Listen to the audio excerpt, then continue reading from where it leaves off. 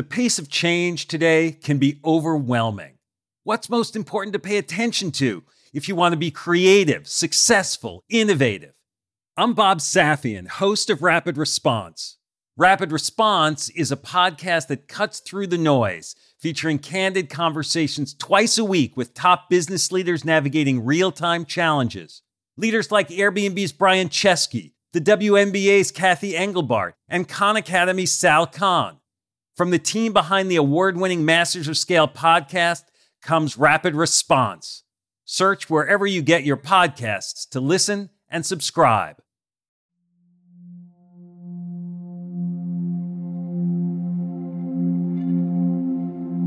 I rummage around my office for a Mary Oliver poem.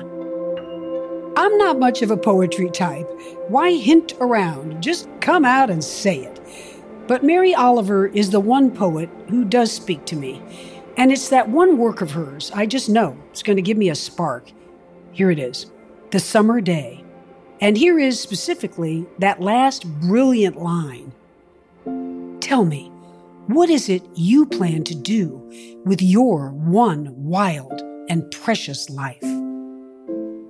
I recite that line multiple times daily over the month I turned 60. I'm ready. I'm ready to catapult myself back to not a fingernail better. It's been decades since I've been a champion swimmer, but one epic venture still swims around in the back of my imagination. It's known as the Mount Everest of the Earth's oceans, the crossing between Havana and Key West. I tried it once, way back at age 28, and failed.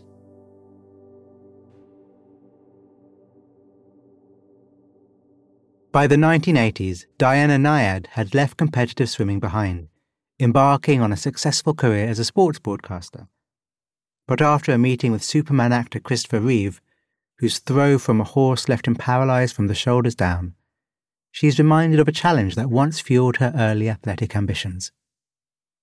In today's meditative story, Diana, inspired by her encounter with Superman, recommits to living every day just past the limit of what seems endurable.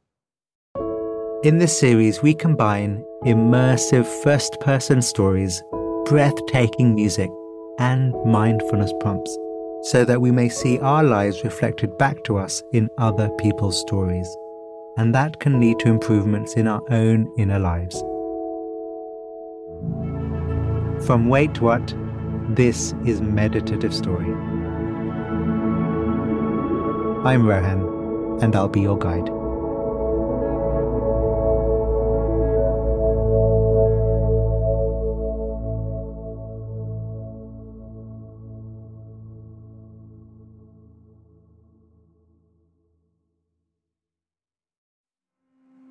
The body relaxed, the body breathing, your senses open, your mind open,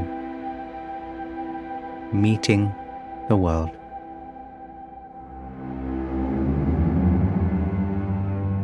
I'm stunned. His breathing through that respirator tube isn't so much a sip as it is a gulp. Christopher Reeve is backstage at a fundraiser event for stem cell research.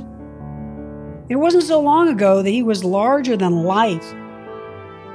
Superman, the epitome of strength and virility. Oh, it was a cruel moment. His fall from his horse. In a heartbeat, Christopher Reeve became a quadriplegic. His gulps from that tube gave him a stream of air to get out maybe 5 or 6 labored words. Chris loves athletes and their stories, and he recognizes that I've been retired from world-class sports for decades at this point, but he still asks me, what was the essence of your success as a swimmer? A makeup artist comes over to powder Chris's face.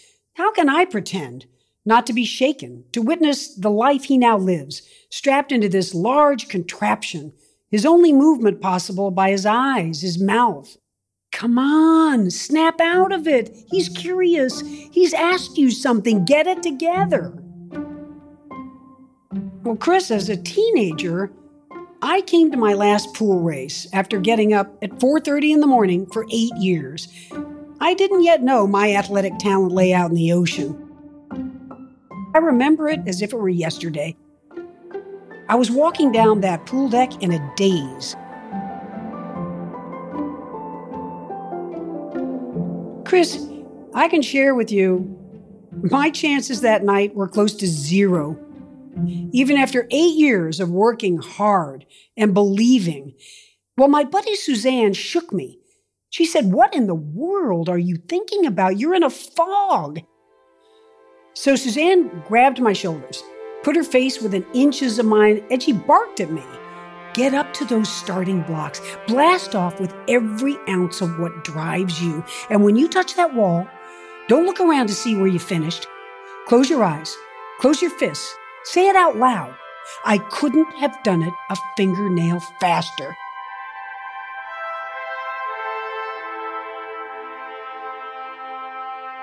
I'm telling you, Chris, I remember Suzanne's every word, even all these decades later.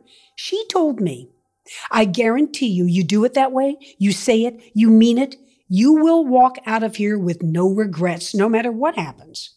So, Chris, that's the way I swam that race, the last race of my youth. I walked off the pool deck that night with a philosophy for life. I literally stopped, looked up to the night sky, and I said to myself, every day of your life, no matter what you do it so you can't do it a fingernail better. No regrets. Chris stares at me pointedly, and he presses me. So, you promised yourself a long time ago to live every day so you couldn't live it a fingernail better. Have you kept that promise? He stops me cold. I really don't have to think about it. I say one word to Chris. Hardly. Chris's handlers come and he's off for his appearance, and as he's wheeled away, I can't help but stare after him, in part because it hits me that in a nanosecond, any one of us could lose all that we so easily take for granted. The other thing is this. Here I am, face to face with someone I've never met before for only a scant few minutes, yet he unabashedly calls into question how I'm going about my life. A year later, it's 2000 and the Olympics are in Sydney. It's the day of the center stage event, the men's 100-meter dash. I'm with Fox Sports, and we don't have the broadcast rights, so we're piled up with maybe a pool of 100 crews way down at the end of the track. It's my 20th year as a sports announcer, but I'm nowhere close to being jaded about the majesty of the Olympic Games. I still buy in to the swifter, higher, stronger ethos of the ancient Greeks. The gun sounds. Bam! After the race, a Dudley Do-Right-looking young announcer in the pool with us, carved jaw, no hair out of place, beams as he says to me, "Well, it just doesn't get any better than this, does it?" Something suddenly washes over me.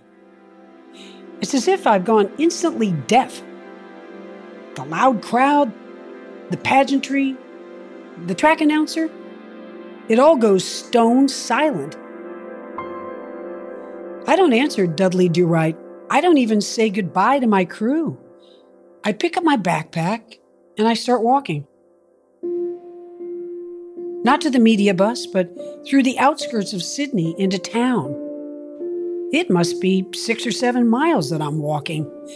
Not really taking in the sights, but more as if in a trance. I've got the wrong shoes for a long walk. Blisters are bubbling up on each heel. But I silently press on, all the way to the Sydney Opera House Bridge. I never complain about my career of following the best in the world pursue their excellence. But today, for the first time, gazing out across Sydney Harbor, I'm overwhelmed with an angst. It hits me hard. I'm merely a spectator.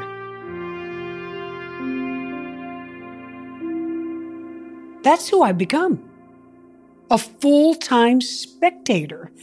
I no longer chase my own dreams.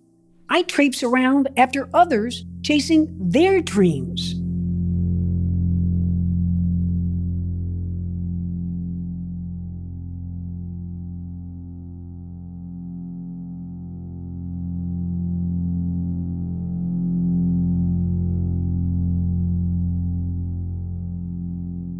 It can be like this sometimes, when we see in others the life we could be leading, but for some reason are not.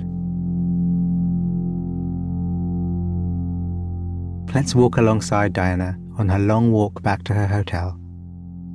Just be there for her.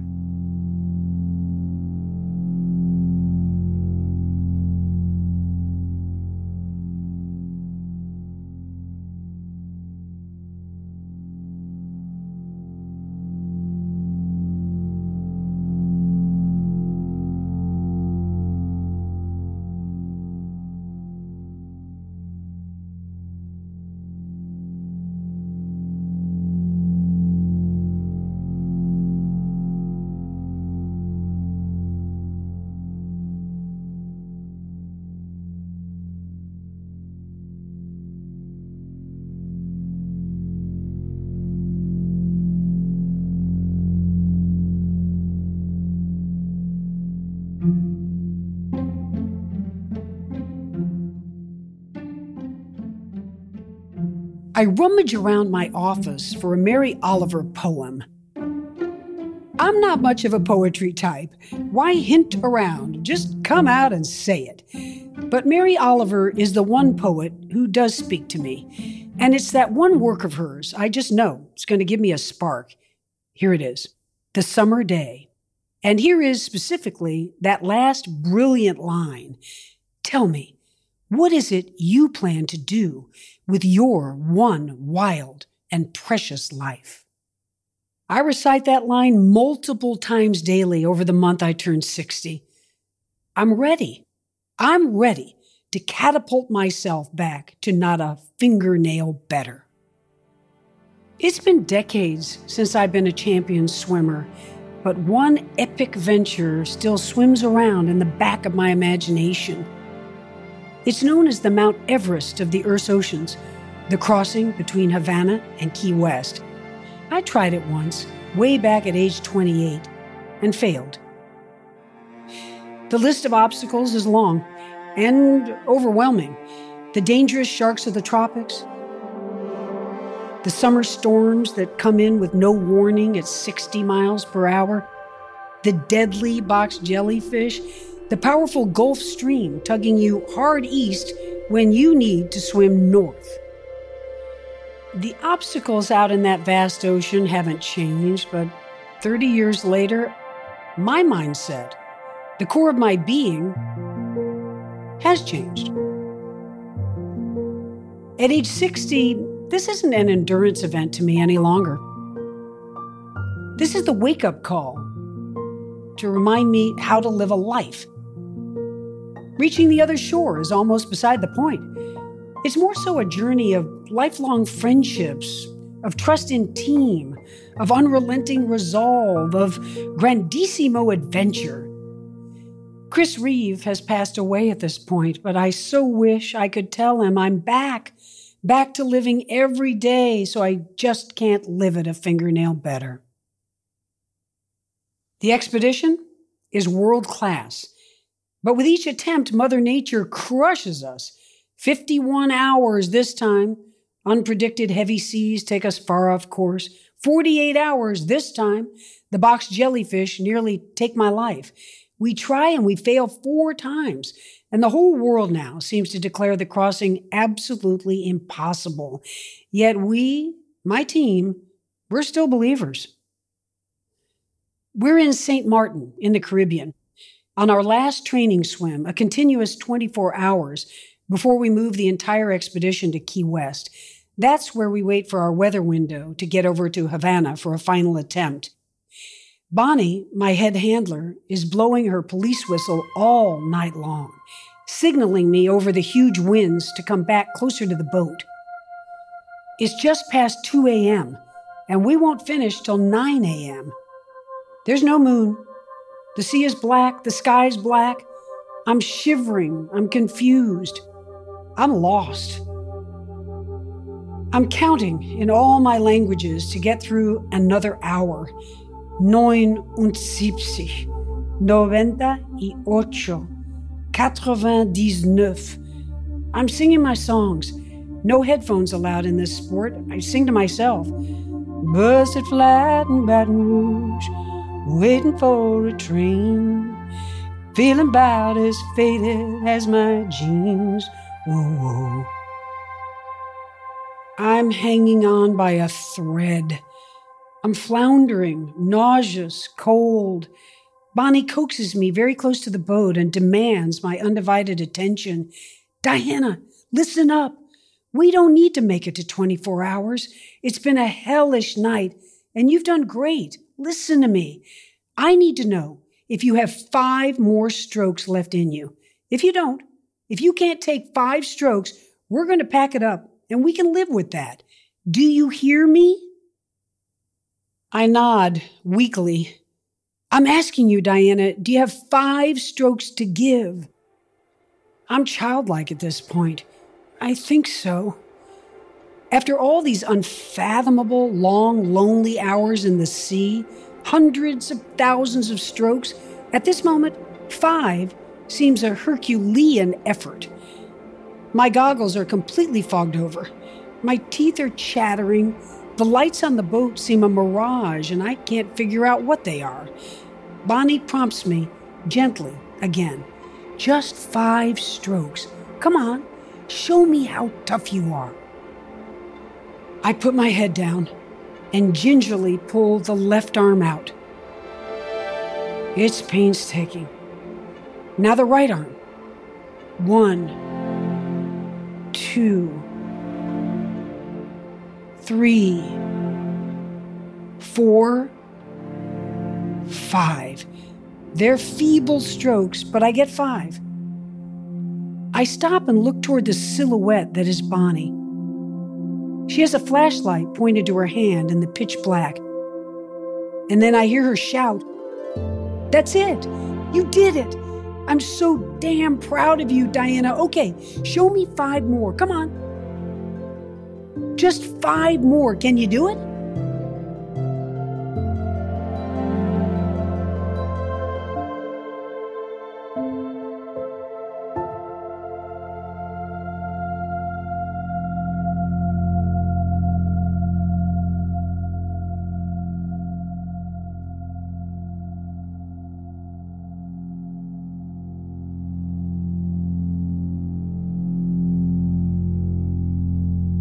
Just 5 more. Diana has been pushed to the edge of what she feels capable of. Stroke by stroke, her doubt disappears. Let's be part of Diana's support team too, and take 5 breaths, fully conscious, to help her time her strokes.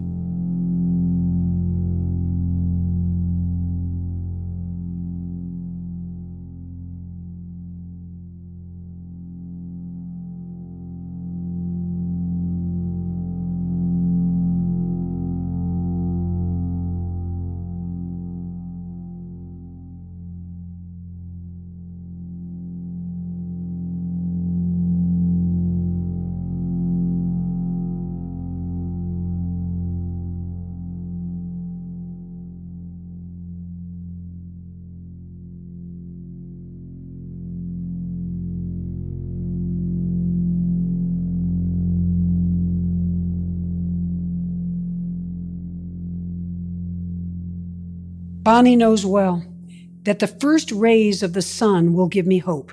She pushes me to get 5 more strokes over and over again for hours. Then, sure enough, dawn breaks at the horizon. Now I'm gliding again. The wind drops. The surface is glassy. My mind is happy again. My body's revived. I feel strong. For some mysterious reason, this morning, songs never before on my playlist start bubbling up in my mind, in my ears.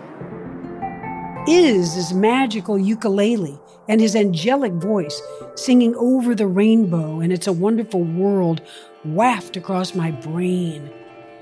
Somewhere over the rainbow. I have a sensation of being transcended to a higher place. I sense a lifting up. I'm swept away, swept across the sea. 9 a.m. Bonnie blows the whistle. She and the crew signal me to the boat. They're beat themselves. They erupt into applause when I pick up my head and rip my cap off. Bonnie's in tears.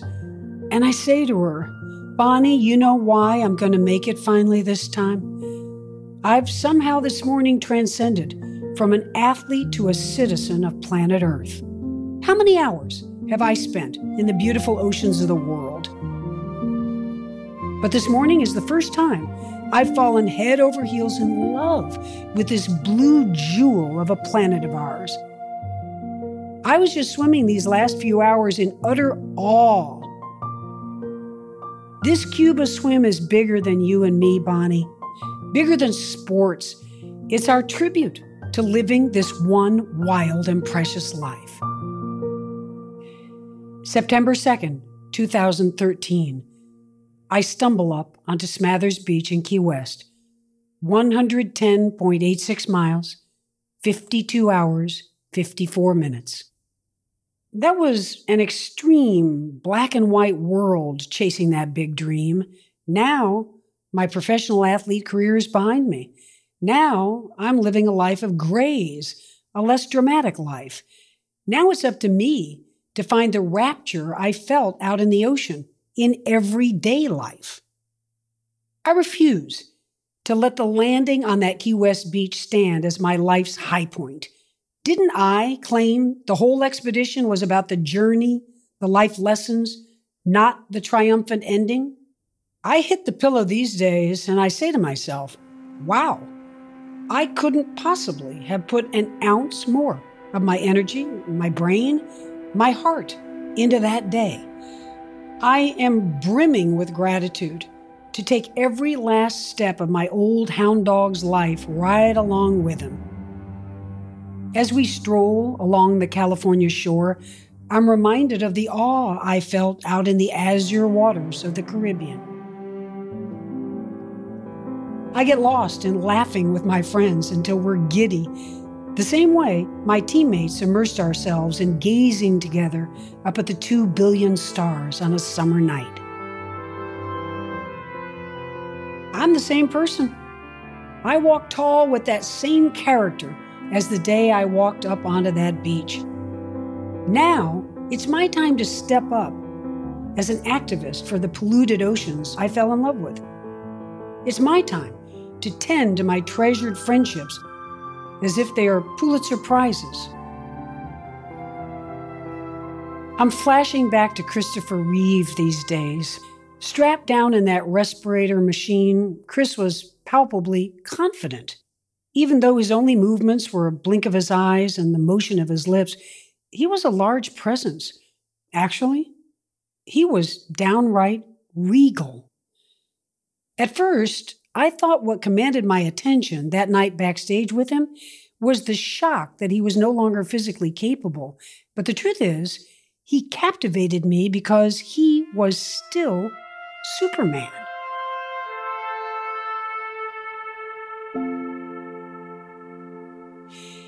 Chris lived for 9 years as a quadriplegic, yet there he was at those fundraisers, his ultimate grace on display, giving hope to the world for the day we can repair a severed spinal cord, nudging even a stranger like me not to leave herself any regrets. I'm 71 now, and it just so happens I've been pretty much the strongest, fittest, healthiest person I've known all my life. If I might say so, I have felt maybe a bit of a superwoman myself. But shocked to the system, I wake up these days with extreme pain in the shoulders, the hips, and the neck. It turns out I have a recently diagnosed condition called polymyalgia rheumatica. Listen, it's not quadriplegia. I'm going to be past this setback in some 1 to 3 years, but suddenly I've crashed into this new territory, into physical limitations I don't like. I don't want to accept. I need to dig down to my true grit now, and to my grace. This is my life test, far more demanding than my athletic test. I need to grasp onto the positives. Millions suffer worse. I'm turning to the resilience I see in so many who exhibit courage when up against loss and pain. I am meeting the call again of that one wild and precious life mantra. Determined to rise above this temporary medical duress. After Chris died, I recall wishing I could have told him, when in the rigors of training like a maniac, that I was back to living on full octane. Well, now, greeting the dawn without a world-class athletic enterprise on my horizon, again, I wish I could call Chris. Every waking hour of every day, Chris. New challenges, new joys. Not a fingernail better.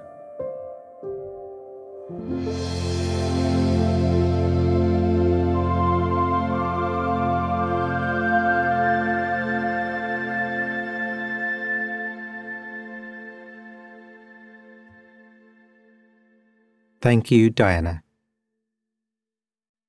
Tell me, what is it you plan to do with your one wild and precious life?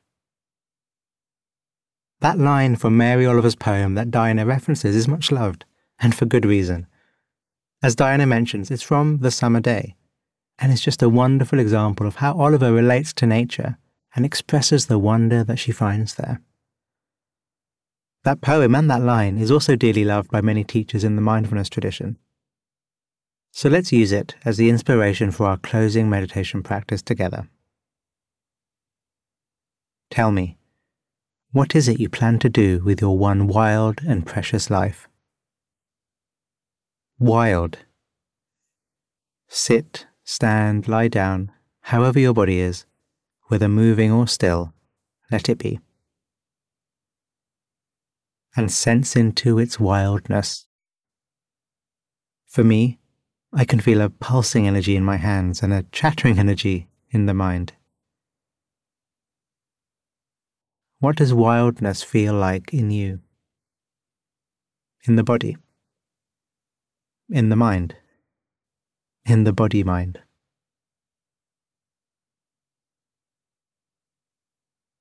Tell me, what is it you plan to do with your one wild and precious life?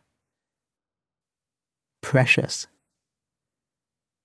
Can you now sense into the preciousness of this?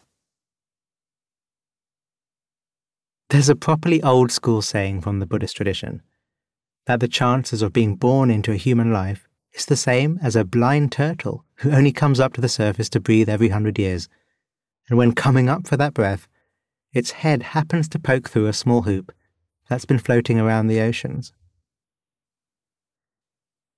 You don't have to believe in rebirth or anything like that to appreciate the sentiment here.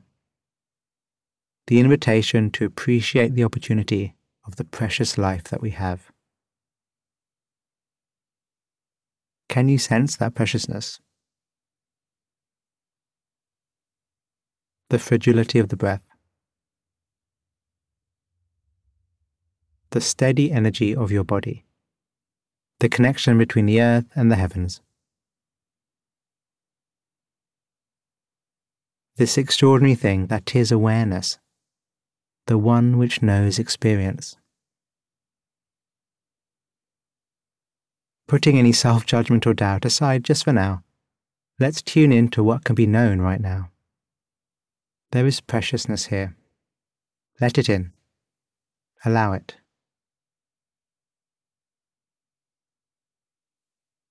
Tell me, What is it you plan to do with your one wild and precious life? What is it you plan to do? And not answering it with words. Instead, let's answer it with our bodies. Set your intention with your body. Take the posture you want to express in the world. And feel it. Absorb it. Really inhabit it. This is your intention. This is your plan. I love it. Thank you, Diana. Thank you, Mary. And of course, thank you, all of you who have listened to this episode in different times and places, but connected all the same.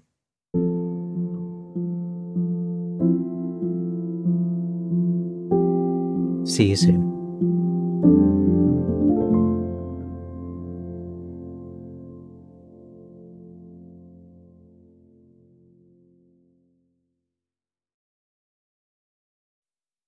On behalf of the team at Meditative Story, thank you for spending time with us today. We love creating the show for you. And if the show serves you in a meaningful way, we'd love to hear from you. Would you take a minute right now to write us a review in your podcast app? When you leave a review, it really inspires our team, and we're a group who derive so much energy from understanding how Meditative Story impacts you. It's also a way for you to pay it forward by helping others discover the show. So if leaving a review speaks to you today, we'd really appreciate it.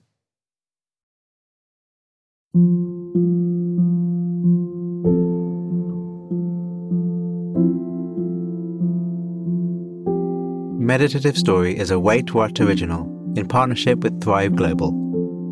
The show is produced at the studio inside SY Partners in New York. Our executive producers are Darren Triff, June Cohen, Ariana Huffington, and Dan Katz. Our supervising producer is Jay Punjabi. Our curator is Carrie Goldstein. Original music and sound design is by the Holiday Brothers. Mixing and mastering by Brian Pugh. Special thanks to Anne Sachs, Juliana Stone, Summer Matthijs, Monica Lee, Lindsay Benoit O'Connell, Libby Duke, Smriti Sinha, Stephanie Gonzalez, and Sarah Sandman.